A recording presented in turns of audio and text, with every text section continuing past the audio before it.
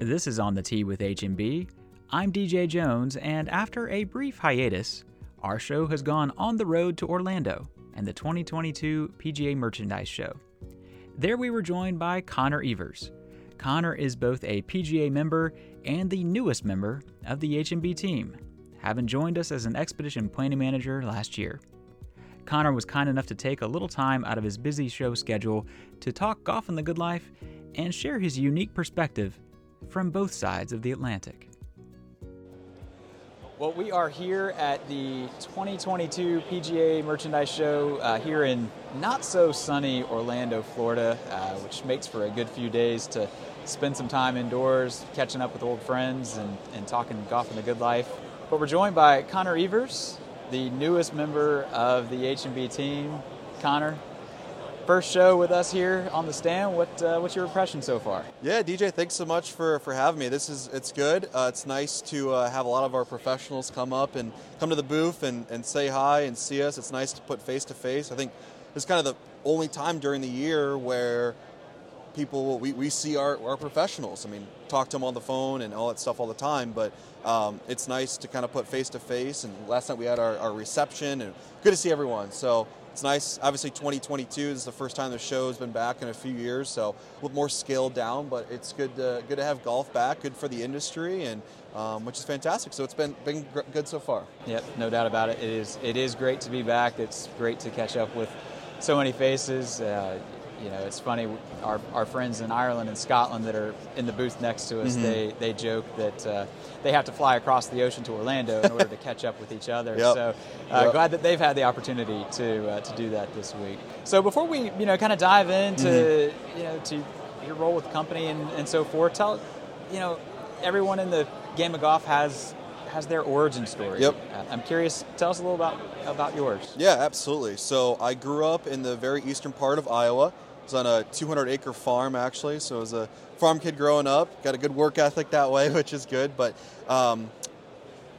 it's kind of funny. I don't have anyone in my family that played golf. My uncle used to, but I don't say that I got into golf from him. And honestly, I just started watching it on TV, saw some highlights on ESPN and stuff, and watched Tiger Woods, and got me intrigued. So started playing golf at our local golf course. It's about a 5-10 minute walk, or 5 to 10 minute drive from where I lived. It was a really nice public 18-hole golf course. They had a nice driving range as well as a 9-hole par 3 course. So spent a lot of summers, sun up to sundown. Parents dropped me off in the morning and picked me up at night after work. Play golf a bunch there, which is great.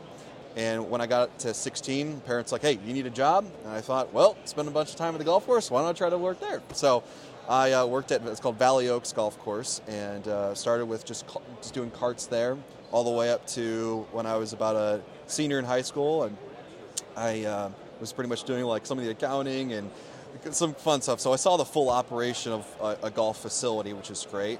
And then actually my senior year of high school, I worked for John Panic.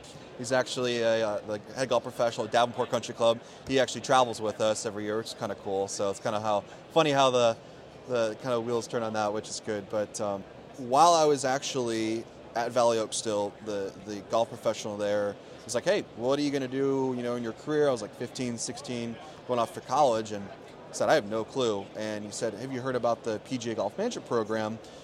It's a way for you to become a PGA member in the future. And I said, no, and I looked into it, and I'm like, man, this is exactly what I want to do. I can get a business degree, and then graduate, and then become a PGA member at the end. I said, this is perfect. And Chris, actually, our other planner, he went to Mississippi State for that program as well. So it kind of sets you up to be a member in the end. So visited a couple schools in the Midwest. I liked the program, fell in love with it even more, but I wanted to play golf year-round, get out of the snow, get farther away from home and the farm. But I visited Memphis University in Fayetteville, North Carolina. Absolutely fell in love with the school, the program. It's about 45 minutes away from the Pinehurst area, so there was great golf everywhere. We actually had a golf course on our university campus as well. So I ended up actually going to Methodist, and through the PGA Golf Management Program, you do a total of 4 internships, and did them all over the country, from Massachusetts to Wyoming, did Michigan, and I know we'll talk a little bit more in depth about it, but I was very fortunate to go across the pond and work for Andy McMahon, head golf professional at Adair Manor. So that's kind of my origin story in golf, DJ. Awesome stuff, man. Well, and it's funny you mentioned the small world of the golf business, and that not only did you work with one of our partners, but you've obviously worked with PGA professionals and clubs that now travel with us, in your new role. So it's funny how everything comes full circle like that. But became a PGA member in 2020, so you're still a relatively new PGA member, and obviously the game has been through a lot of transformation over the last few years, and especially over the last 2 years in the golf business, I should say.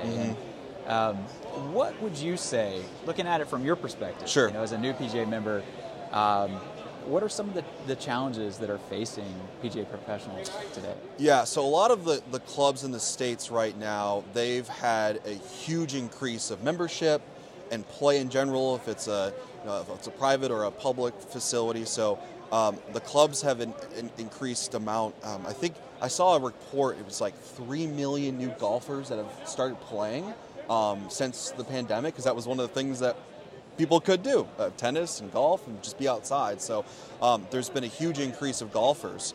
And their challenge is going to be finding different programs to get their membership and their new golfers involved. So if that's tournament programs for their men, for their ladies, different stuff to keep them involved and keep their retention high, because if you have all these new golfers, it could be a little hard to keep them, and if they're just starting to play the game. But I think that's where our PGA travel program comes into play there. That's a great way for our professionals around the States to bring their members go across the pond, have a great experience, and keep that retention high. As anyone that's traveled with us before, it's all about the experience. And they're going to have a great experience. They're going to remember it for the rest of their life. And that connection from the member to the PGA professional will last forever, and that'll kind of honestly have a great retention for them. So I would say that's the challenge, and I'd say that's how our program would help in that as well, DJ. So let's talk about Adair Manor.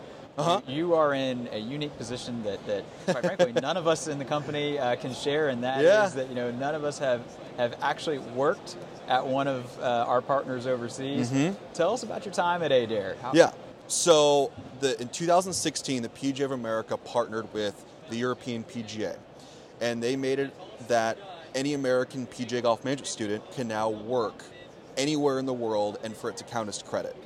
What the European PGA did is they set up all these different internships. So my visa, flights, everything was just taken care of. I just had to interview and do it. So it was a really cool experience. I had plenty of opportunities in Europe, New Zealand, other places. And Adair was really attracted to me because there was word on the street that the Ryder Cup was coming, so that was kind of cool. Obviously, if you've seen the pictures of it, it's fantastic. A lot of magazines say it's the Augusta National of Europe, which is really cool, so of Ireland. But it was a fantastic experience. I worked in the golf shop there, did kind of everything. No Laying Up and Tom Coyne actually came and they were doing their tour sauce. I started them on the first day, which is a cool experience. So I was there for about 6 months. It was great.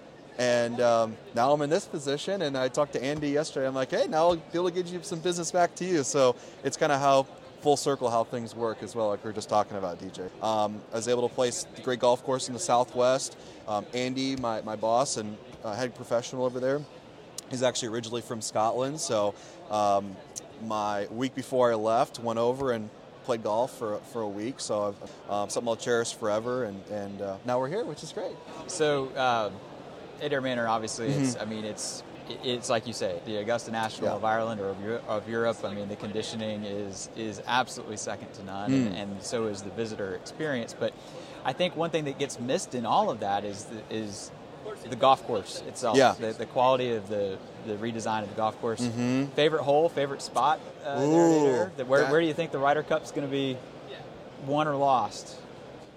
Man, that's a great question. Favorite hole on the golf course, I would say, and this is a lot of people say this too, is 9. So it's a long, straight par 5.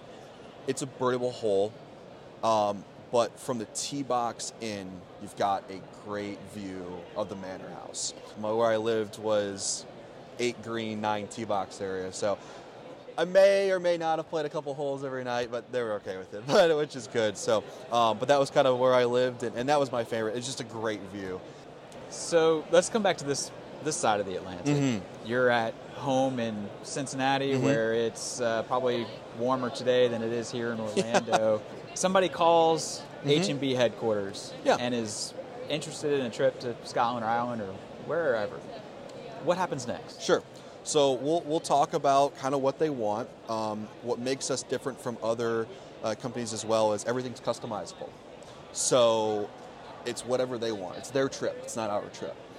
So if they want to play at specific golf courses, we just kind of go through that. We'll talk about the different hotel opportunities, talk about transportation, just kind of what a trip looks like, and just see how many days they want to do, what part of the year. Just kind of what they want. Again, it's up to them. It's their trip.